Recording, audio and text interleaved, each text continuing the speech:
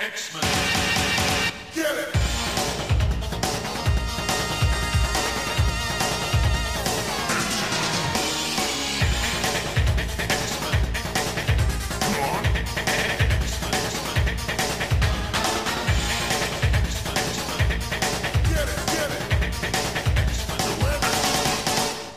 Hey everyone, and welcome to another exciting episode of Battle of the Atom.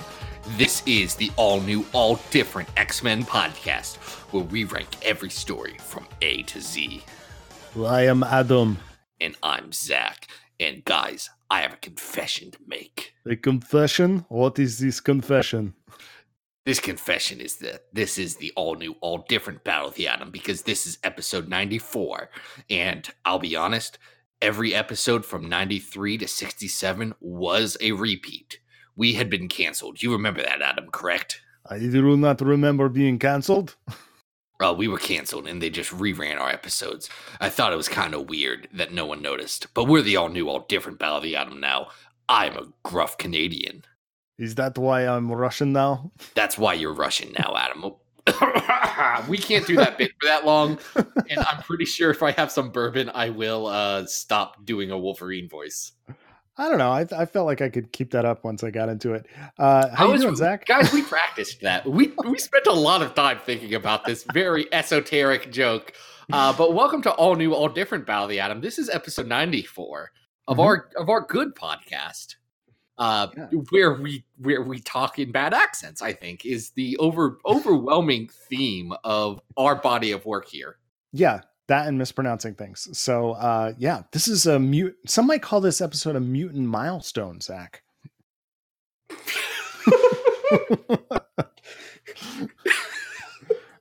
I didn't know where you were going for me for a second, and you pulled it. You pulled it not back into our dumb episode number theme. Yeah. But into the actual stories we're talking about. And that's amazing, Adam. Thank you. Master of the segue. We've got a request here for one of my favorite characters. Who are we talking about today? We're talking about Lucas Bishop. You like him. Oh, yeah. These are weird stories, though. This is going to be a fun one. Yeah. First off, we want to say hi, hello, and thank you to Patrick Joint. Patrick went over to patreon.com/XavierFiles and he threw money at us and he said, I would like you to talk about my friend Bishop. He's a nice man. Well, sure. we're gonna talk about how he tries to kill a baby in one of these stories, and that's and how he's a cop in the other two. He's a detective in one, Zach. It's true. And the other one, he's a time cop, but I'm going to say the XSE are more of a military unit than they are a police force. For sure. So where are we starting? I believe we are starting with what at least the cover is advertising as a mutant milestone. What was the request? The request was Bishop's Crossing, yes. Which is more colloquially known as a very large trade containing the Whilce Portacio era of Uncanny X-Men. Mm-hmm. But we are just going to be covering Uncanny 281 through 283 because we covered 284 through the next few bits. And then we covered the bits after it. Yeah, that's Into the Void. Now, this is infamously the other 1991 X-Men quote-unquote relaunch where they didn't renumber anything and didn't have all the... A through E connecting covers, but we do get a wraparound Whilce Portacio cover here. And we do get writing by someone who definitely dislikes us as a unit, mostly because of me. And that's John Byrne. I'm talking about John Byrne. Yeah, we're at that special time when Claremont has left. Jim Lee and Whilce are doing the plotting on this book, soon to be just Whilce. And John Byrne, for whatever reason, has jumped back on for a couple issues to script these things, and it's awkward. Yeah, John Byrne is not happy about this work that he had done on this, which I think we previously talked about when we talked about Into the Void. Yes, and what marks this as special is that these issues represent the first appearance of Lucas Bishop and the XSE. Lucas Bishop and his good friends Malcolm and Randall, who don't die immediately. I'm No. sure Big they will couple have trading issues. cards. Can I tell you what the most unfortunate thing about the first appearance of Lucas Bishop is? Is it Trevor Fitzroy? It sure as heck is, because to get to Lucas Bishop, we unfortunately have to be introduced to one of the dumbest, stupidest villains in X-Men of all time, and that is the man who comes from Bishop's timeline, Trevor Fitzroy. So we start off these issues with Trevor just straight up murdering the Hellions. Well, no. Oh no. Okay, We start with him straight up murdering the Reavers. That's right. I'm sorry. I'm getting ahead of myself because we also have some Sentinels that are heading to New York via Gateway. Yeah, we know Gateway. We like Gateway. Gateway doesn't die, which is good. How come Gateway doesn't get killed by the Sentinels? Why don't the Sentinels want to kill Gateway? Because he's useful. Okay. All right. I'll go with it. They just kind of fly away and leave him. I don't know. It's strange. Because Gateway hasn't hurt anyone. Gateway is pacifist, probably. Gateway exists. He's at peace with the world and his role in it. This is clearly being guided by Portacio's art. I'm sure that John Byrne was looking at these pages and wondering what the heck the story might be. There's probably a plot outline that went with this at some point, but Jim Lee helped with the plotting on this. Him and Wilson came up with this first arc together, or at least the first issue. But I mean, unlike X-Men 1, which I think people still hold in very high regard because it's just this, great introduction to the Blue Team, this is a heck of a place to try and jump in if you're a new reader. Yeah, it's rough. This is some rough chuckles because the X-Men are hanging out with the Hellions and Emma Frost in a cross-team bonding exercise. I don't really understand why they're at the Hellfire Club. They've been invited. There's a party. They're there. They're working with the Hellions, which now include Beef and Devtron. Sure. Why not? They're the worst. But it doesn't matter because they all get murdered by Trevor friggin' Fitzroy in his stupid green goatee. And his crystal outfit. And even Jean Grey appears to bite the dust at the end of 281. We realize very quickly that she's still in there. So that was a bit of a false cliffhanger. And there's some stuff about the Hellfire Club and Shinobi Shaw in here. And the Games Master. We get to see the Games Master. Yes, and Celine. But eventually Fitzroy starts bringing in the rest of the murderous villains from the future, which the Gold Team have to defeat. And who follows them through but our good buddy Bishop and Malcolm and Randall. Yeah, and they do murder Kroger and Burke. I'm so impressed that you know their names. I looked it up, but I did remember Kroger because there is a very, very big grocery chain named Kroger, which is where I get my deli meats and my bourbon. Yeah. It's really not until 283 that we start to actually get hints of who Bishop is all about. This idea that he is the ultimate X-Men fanboy who's been sent back in time. He even can't quite believe that he's in the presence of these past X-Men who maybe don't look exactly like what he thought they were supposed to look like. Is it nuts that Bishop is just Whilce Portacio's self-insert fanfic OC? Oh, sure. Yeah. Because Bishop was supposed to be Filipino. That's right. And Bishop was just supposed to be Whilce Portacio with a big gun. That's fine. He's like, I really love X-Men, guys. Don't you know? Also, guns are fun to draw. One more Whilce Portacio Bishop OC thing. Did you know that on all social media, Whilce Portacio's icon is literally just him drawn as Bishop? Yes. It's beautiful. It's great. I love his passion for this. Like, his storytelling's not great here. His art is... He's not the best of the Image founders.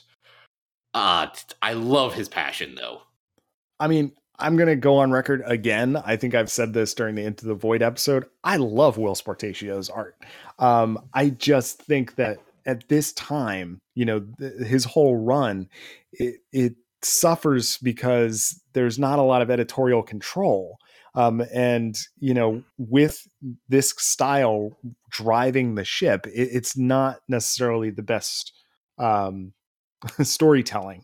You know what I mean? Like it's again a case of style over substance. So we get things like Storm holding a shotgun up to Bishop, which seems a little strange, but it's a weird choice for Aurora Monroe. Yeah, it's okay. But when we finally get Bishop into the story, it's pretty cool. Unfortunately, like I said, it's a heck of a lot of Fitzroy before we get to that point, and that is not fun at all. I don't think people look back on especially 281 very fondly, especially because it just, if you were a New Mutants fan, forget it.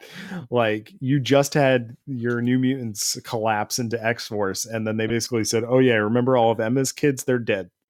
They didn't even kill the one you wanted to see killed. That's right. They don't even kill Empath. No. And he's the one you want to murder. No, he gets to go off to Roma to hang out with Magma.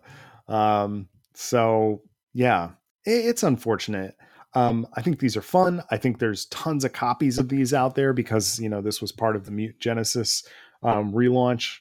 But, in terms of wanting to go back to them, I think I would most like to read 283 again because we really start to get those hints of Bishop's character. But 281, 282, yeah, I could skip those two issues because they're painful. Well, I do have a question for you. Yeah, go ahead. We'll get to rankings in just a second. But this is the gold team, a split off from the blue team. I want to know how many picks Jim Lee got for what characters he wanted before Will Sportacio got one single pick that he was allowed to choose. Like, was it like Jim Lee got to pick 3 and then Will's got 1? I don't think Will's got any. I think that no, I mean, it's very clear that, anybody that Jim has worked for, any company has been willing to just give him the keys to the kingdom.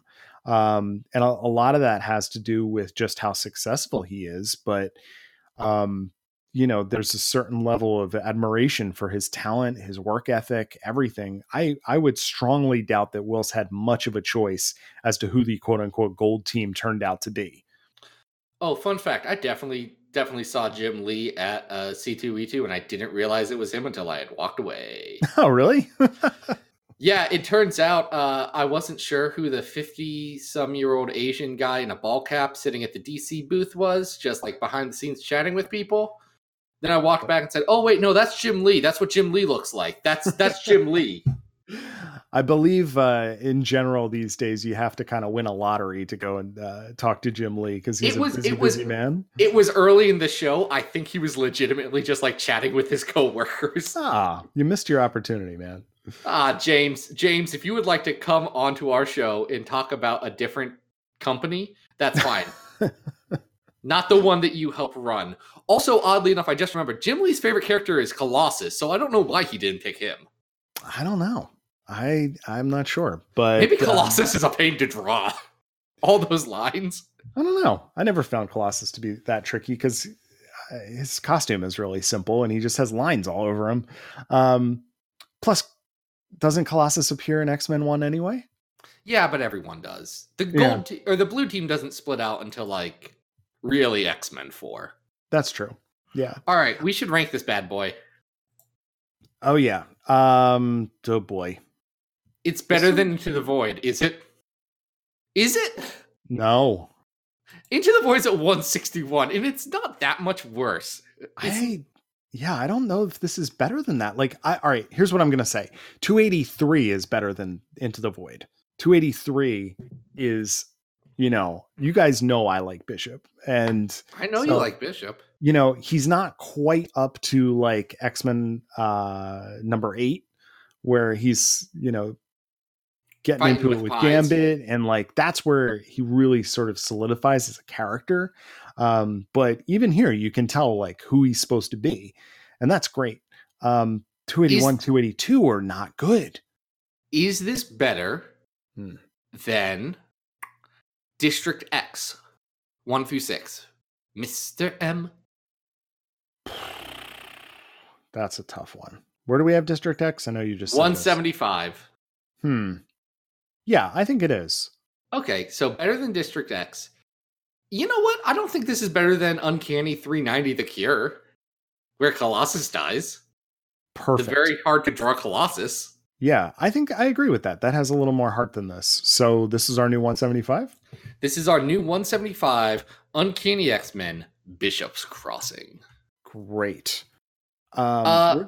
We got other areas of Bishop's timeline to talk about now. Yeah, we're going to talk about different Bishop areas. And the next one of Bishop's areas. That sounds dirty. Oh, Adam, I would never. I like to think of us as the PG X-Men podcast. We avoid swears and cusses. We avoid explicit sexual references. That's right. We avoid all of those areas. We're the podcast that you can listen to with your children, and we'd like to stay that way, except for when we have guests on, because then they just cuss like sailors. It's all right. They're professionals. You know, they're professional sailor cussers. Do you know adults. who else is a professional? It's Dwayne Swazinski. Dane Straczynski? Yeah, Dwayne Swazinski. I'm so bad with those like Polish names. I'm gonna say Swarzynski. What do you think? We've done this before. We've literally done this bit when we did Daddy Cable. Okay. We did this exact same thing. He writes a story, and Larry Stroman does the art on it. Inks by Mark Farmer and colors by Matt Milla. And I want to be very clear about the colors by Matt Milla because, Matt, I think you're nice. I think you seem like a good dude. Something about your colors do not work with Larry Stroman's art. That may be fair. What is this book that we're talking about here? We're talking about X-Men, The Times and Life of Lucas Bishop. I thought it was Life and Times.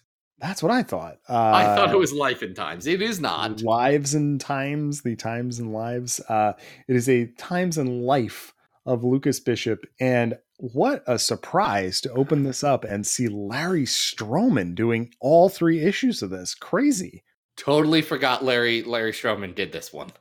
Oh, he's making some weird choices too, in terms of the way Larry is always very kind of idiosyncratic in the way he draws things. But you know, even the way he draws the M's across the eyes, the very, very strange things going on here. But this is also a very peculiar retelling of Bishop's past / the X-Men's future. Would you agree? I would think that before Bishop murders this baby, he has to think about his entire life. Yes, and that's exactly what's happening here. Would you agree, though, that what we've been hinted at Bishop's future being doesn't necessarily line up with what we're seeing in these 3 issues? Yeah, no, this is retconning the heck out of Bishop's future. Oh, thank goodness. Because it's wild. You remember how Bishop's grandma's definitely Storm? Now, all right, this brings up a really interesting point. Okay. There are 2 present day X-Men featured in this story. One, it appears as if Bishop's grandmother is Storm. The other is that we get reintroduced to a character who I thought we met in prison, which was the future Gambit, which is the Witness. But he's not even future Gambit. You know that, right? Who is he? He's a guy named LeBeau who's not Remy LeBeau. Okay. Now, that was obviously not the intention. When he was introduced as LeBeau, he was supposed to just be Remy LeBeau. Well, and what's interesting is when in this story, in the 3rd issue, he does make the time jump back. He claims that he recognizes the young Witness, who he thinks is Gambit, but he doesn't recognize his own grandmother? Yeah, look, Bishop also once thought Monet was his mom. Uh, Oh so boy. Oh boy. Deep breaths, guys. Deep breaths. I'm going to say this right now because as explicit as this book is trying to be, that Storm is Gambit's Storm this person Bishop has made out with is his grandmother. Storm and Bishop aren't related. Bishop's not related to any of the X-Men. Not everyone has to be related, guys. No. Freaking Dwayne. Not all of these characters have to be related just because they're the only dark-skinned characters in X-Men. That's wild. Chris Claremont already screwed up when he made like Gateway Bishop's great granddad or whatever it is. And we can't take that back, but we can take back these ones because they aren't canon yet. That's true. Very true. So we get Bishop's horrible childhood, basically growing up in what is it, a concentration camp where they're doing medical experiments, all the way through to his time with the XSE, and then going back in time to where we were just talking about in Uncanny. And then we get all the way up to the last page of this series is Bishop holding a gun at Baby Hope. He's got to think about his entire life before he kills this baby. Yeah. This is like X-Men Grand Design, but only for Bishop. Mm-hmm. And with a weird retcon that everyone hates Hope in Bishop's future. And we should have already known that. Bishop spent his entire life hating Hope. Yeah, it's very interesting in the way that it's described too, because it doesn't really make concrete what she did. Yeah, here's the thing. I've started to realize this. When comics editorial says someone did something terrible, they know that someone did something. What they don't know is what they did, and they're just going to run with that storyline for like a year and a half and pay it off somehow. Yeah. So it runs in the family. Hope, don't worry. So, I do think it's kind of fun seeing Stroman play around with some of this stuff. Like Baby Hope is pictured as like downright satanic. There's these alternate versions of the X-Men through but like little kid Bishop's eyes as he's hearing these stories. And I genuinely loved seeing Stroman come back and just be weird. It's very odd. The way he draws these layouts are kind of, all over the place. He does these great crowd scenes like he always did in X Factor in his short run there. But as a whole, this thing is kind of a weird, like you were saying, it's just like this very large retcon of, what Bishop is and what we understood his story to be. I think just like in the first Bishop story we talked about, Bishop is at his best here when you get the side of Bishop that like loves the X-Men and is really interested in it. Mm-hmm. Like when he imagines his X-Men, because he's imagining stories that his grandmother, who's definitely not Storm, has been telling him. And, he's a kid, so he doesn't know what the X-Men look like. So he pictures them. And this is where Stroman's art is best, by the way, because he gets to do these weird, abstract redesigns of all the X-Men. Yeah, and they're pictured as sort of like these epic gods. Do you know what I love most about it? Yeah, what's that? That like 5-year-old Bishop hears about all these heroes and he pictures them looking just like him. Yeah. He pictures a bunch of black heroes. Mm-hmm. And it's so like it so makes sense of what that was like. And it reminds you of when you were a kid and everything was based on your experience. It's a very good touch. Mm-hmm. Yeah, there's some good stuff like that. And I love seeing Stroman on this. I wish that he did more work, honestly. I don't know what he does professionally, but can I be a downer? Ooh, be a downer. I hate Stroman on this. I think his stuff looks terrible on this. I think the biggest problem is the colors. I was going to say the colors do not do this artwork any favors whatsoever. Stroman should never be done in gradients. He should only be done in flats. I was just going to say that same thing. There's too many gradients on this. The color palette on this is very odd. And I'd almost rather see this entire thing in black and white. Yeah. I think that would work. It would be much more effective. You're not wrong there, man. But I can understand why you wouldn't like Stroman's work here. I mean, it's definitely very odd and not like it's nowhere near any style that we have been used to, especially in this time period in X-Men continuity. Absolutely not. So yeah, let's we've had some thoughts. Let's just rank this dang thing. Yeah, sure. I mean, I'm not holding this in high esteem. I think that it is a oddity, and I don't think it lines up with how I usually think of the history of the character. So where are we going to go on the list with this? I'm not sure, because it's not like bad. No, but it's definitely not something that I anticipate revisiting. Yeah, it's also not good is the problem. Yeah. Here's what I'm going to say. Down at 179, we have Extreme X-Men Expose. We do. And I feel like we're in that neighborhood, like in the 170s, maybe 190s. Like, so you think this is worse than Bishop's Crossing at 175? Yeah, definitely. Look, I'd probably rather reread Summer Special. Oh yeah, no, I would too.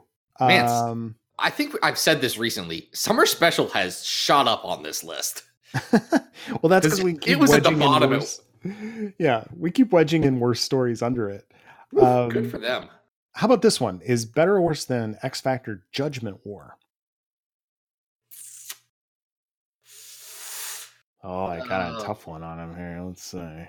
What's he gonna say? Worse. I'm gonna say it's worse. I feel about it just the way I feel about Spider-Man Team Up #1 and Marvel Team Up Volume 3 number 19, in which I'll never think about this again and probably forget it exists. All right, here's what I'm going to say then. I think that this should be our new 193, if only because it is a striking artistic thing.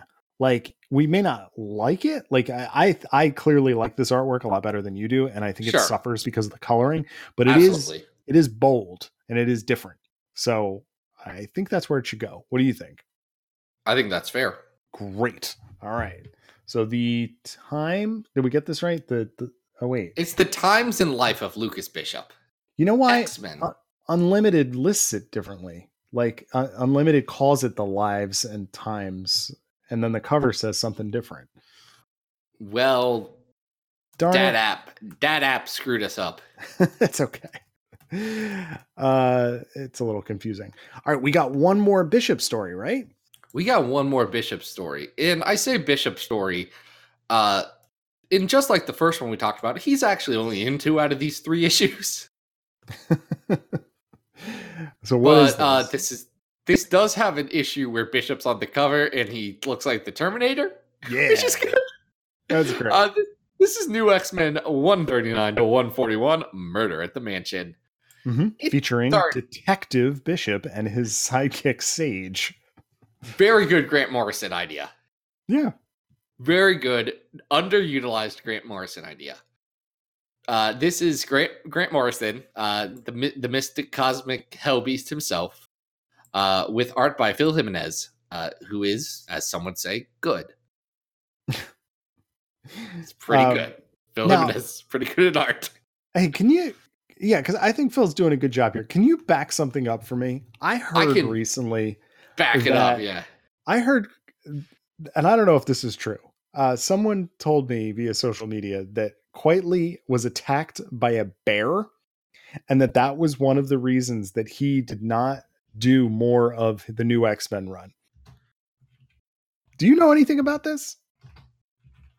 Adam, we can't include this in our podcast if it's false.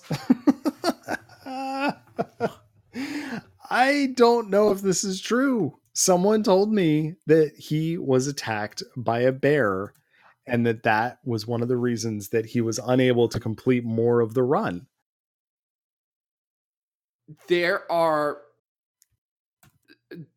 I can find no evidence of that happening. However, yes, it happened. Oh, it did?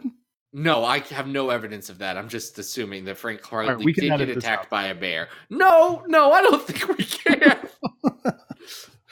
Anyway, guys, it's canon that Frank Jeremiah Quitely did get attacked by a bear. Can we just throw it out there that if you do know anything about this, and even if you were the person that made it up, just reach out, because I'm curious where that came from. Y'all, please confirm this very good story. This is wild. It can't be true, but it's wild. Well, regardless, we do hope that Frank is okay. Well, it was 2003. So yes, and clearly he's done more work since then. So yeah, Mr. Quite Frankly is very good.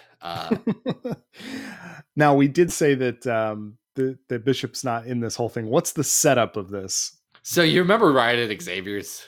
I sure do. You remember how it ends on a cliffhanger where Emma Frost and Scott Summers are getting mind freaky? That's right, because Emma walks in.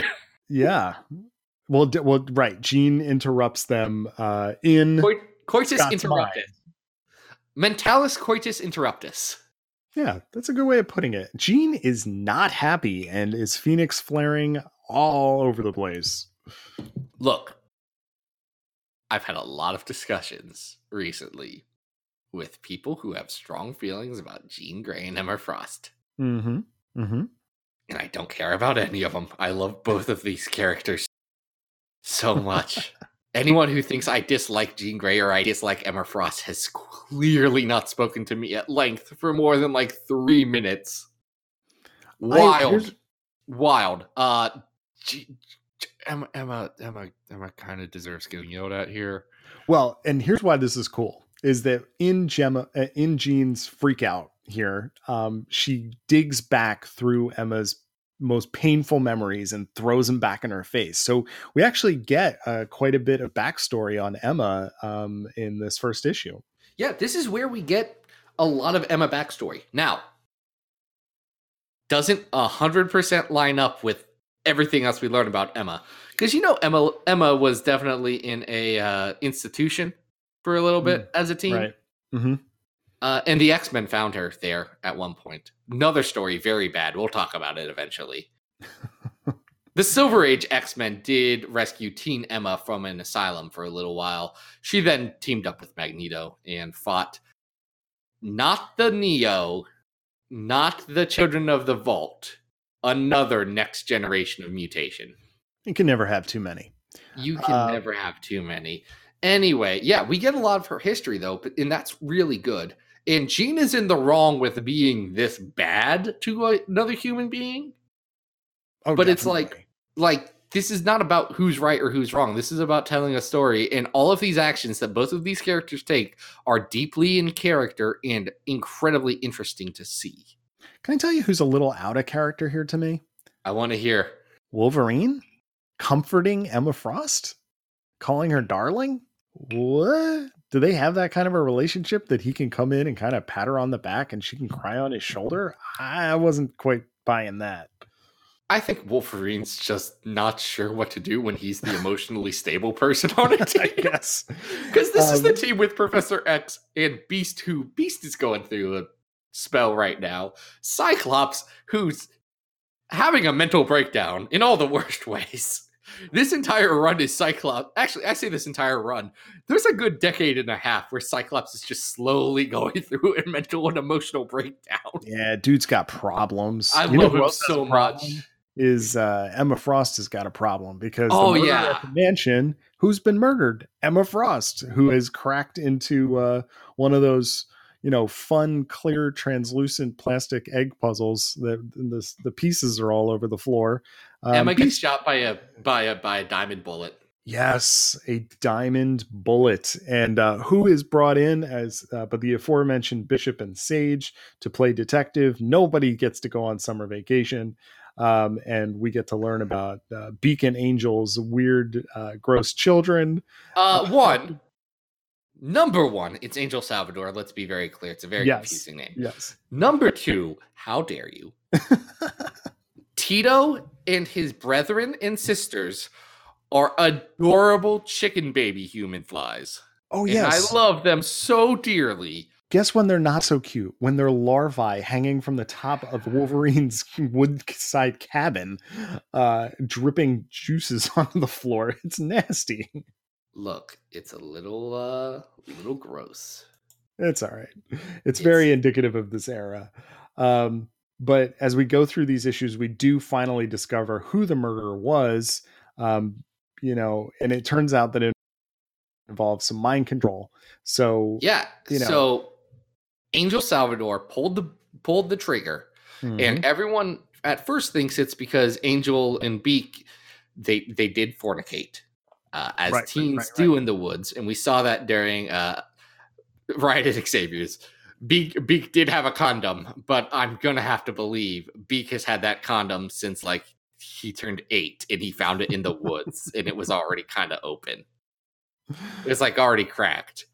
So that didn't work out well for him, and because Angel Salvador is fly-like, she has like a 4-day gestation period. right.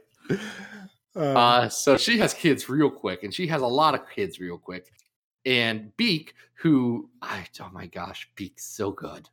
Beak is so good because Beak is freaked out, man. He cannot handle this. He's becoming a dad far too quickly. Adam, I don't know what your emotional and mental state was when you became a father. When I became a father, I was ready for it, but I definitely had a bit of anxiety about it. Of course, any parent would. I wasn't a teen father to 40 kids. No, and you also weren't a chicken man. As far as we know. Turns out that Esme Cuckoo Esme is behind the whole thing and gets away with it. Yeah, she mind controlled everyone. She mind controlled Beast to think that he went to the opera, which he's not happy about. No, he wanted to go to that opera. Yeah, and it is kind of fun the way they it's only 3 issues, and 2 of the issues are kind of clues being spread out, and I like the way this develops. It's a fun little arc. Sorry, I bit into a cherry right then. Oh no. It was the cherry at the bottom of my old fashioned. I wanted some. Anyway, yeah, it's a fun little arc. There's a lot of enjoyable stuff. The first issue with Jean and Emma has a lot of great dynamics going on in it. Mm-hmm. Cyclops literally jumps on a motorcycle and nopes out of here. This entire arc. Wolverine's not happy about that. He says, nope. I'm going to the bar. Going to the strip bar. It does lead to a great line from Charles Xavier where he says, oh no, it's not the search for Cyclops again. I do love that.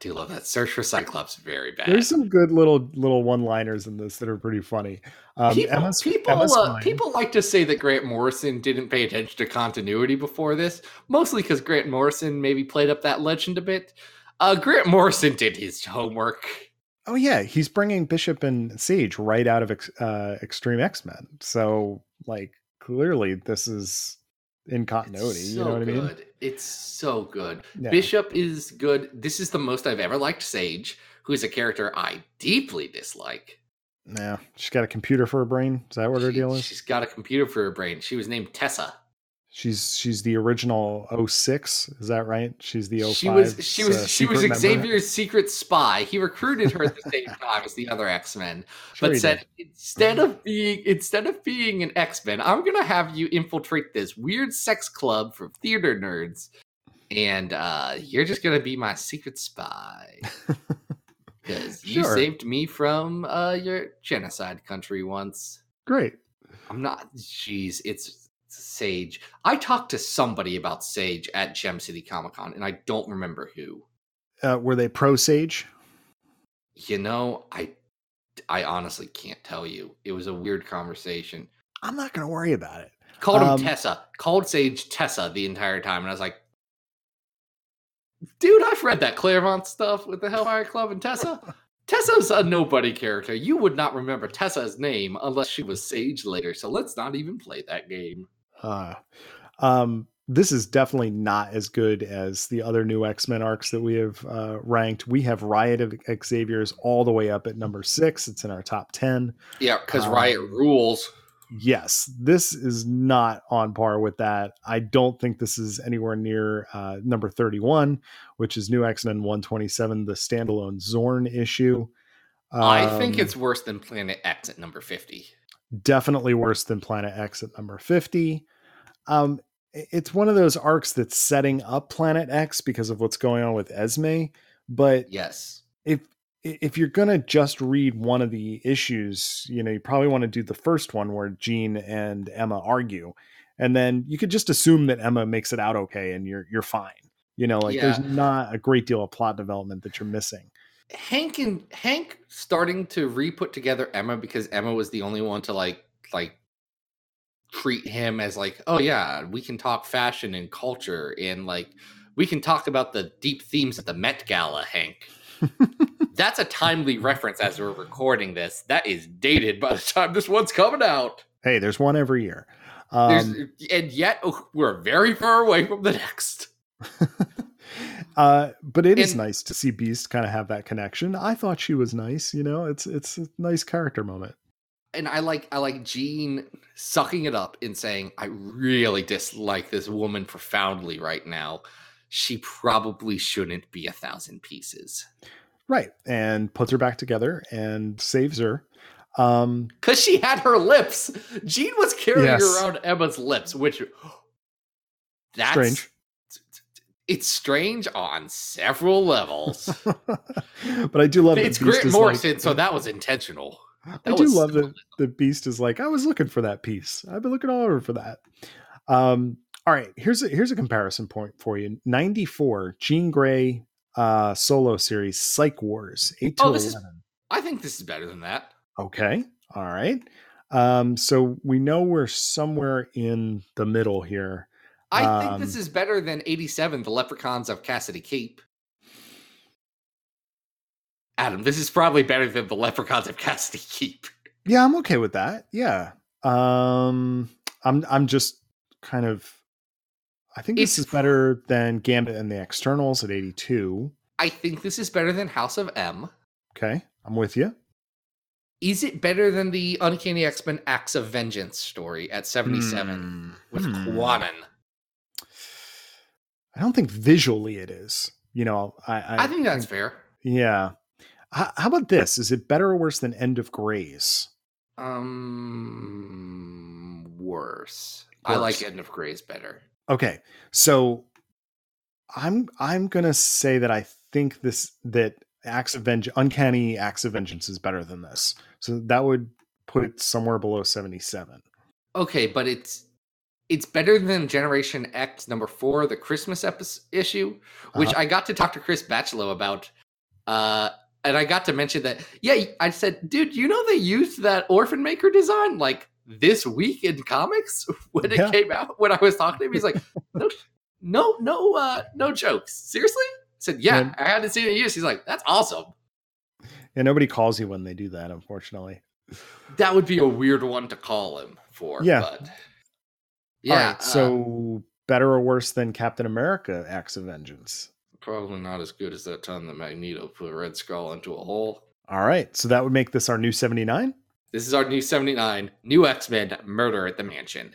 A good showing. Not the best New X-Men story, not the worst either. No, but a fun one, and definitely an interesting take on our boy Bishop, who... Your boy Bishop. Excuse me. I love my Bishop. This has been a good Bishop episode. We had a lot of Bishop content here. And I think we've all learned from it. So yes. Let's bring this thing back together. I'd like to thank Patrick. Patrick, thank you so much for suggesting us to do this whole Bishop-filled episode. We definitely only moved diagonally on this entire episode. So if you want to be like Patrick, that was a chess joke, Adam. I don't know if you got that. Bishop is a chess piece. I got it. I just didn't want to interrupt you. They go diagonally? Yes, they do. Anyway. They murder lots of people with a future shotgun. Jeez. If you're doing a Marvel chess set and Bishop isn't your Bishop, what is wrong with you? Just get out of there. Don't even come to work. You're done. You're done, man. You had one job and you screwed it up. Oh. Anyway, you can go on over to patreon.com/ExhibitFiles, just like Patrick, and we'll talk about like whatever you want. Guys, do you know how picky we are? Not very. We got other things. Talk to your friends about us. Tell your comic book shop owner that there's an all new, all different Battle of the Atom, and they need to get on because we're well on our way to our very own Dark Phoenix saga, and you know that issue could be worth $25,000 to you. Yes, you could win a bike. The bike is later. The bike's like 2 issues later. I'm sorry, it's still kind of fun. You gotta be able to win that. No, the bike's like 1 issue later, isn't it? The bike is sad Cyclops walking away. You can win that bike, man. No, wait. No, the bike is like Kitty's Fairy Tale, maybe? Guys, which is the one with the bike? Hold on, now I gotta look it up. It's not that important. Keep talking. I'll look it up. Hold on. You look up the bike one. I'm looking up the bike. Anyway, yeah, Patreon. It's very good, and it supports all these good goofs and jokes that we make talking about X-Men. You can also go on over to XavierFiles.com. That's where I have all the latest and greatest in X-Men paraphernalia. Nope, I don't sell things. Stories and news and articles about the X-Men.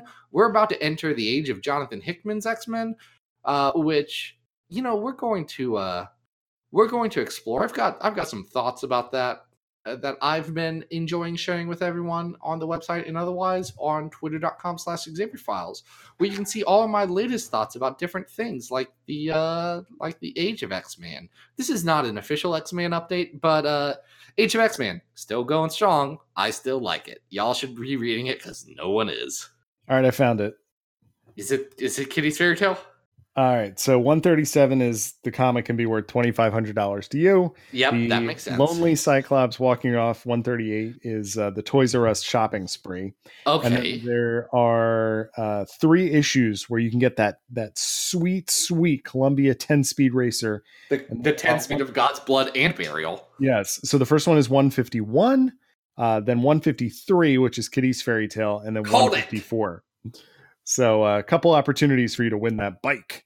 Oh, man, guys. If you want a murder bike that's going to tell you to kill your ex-girlfriend, pick up that 10-speed. Adam, where can people find you online? All right, guys. You can always follow me on Twitter at Arthur Stacy. I got new pages of Bish and Jubes, the Cross-Time Conundrum, coming out every X-Men Monday at adamrec.tumblr.com. And it's very good. Hey, Adam. Hey, Adam. Do you know what we're talking about next week? Whew. What are we talking about next week, Zach? We're going to talk about what I think is my favorite issue of X-Men of all time. Wow. And it's not one anyone's going to expect. All right. Tune in to hear what that is. Guys, it's probably not breaking the top 10. It is my favorite issue of all time. This could be exciting. Very exciting. Until then, guys, this has been Battle of the Atom, and we hope you survived the experience. Get it!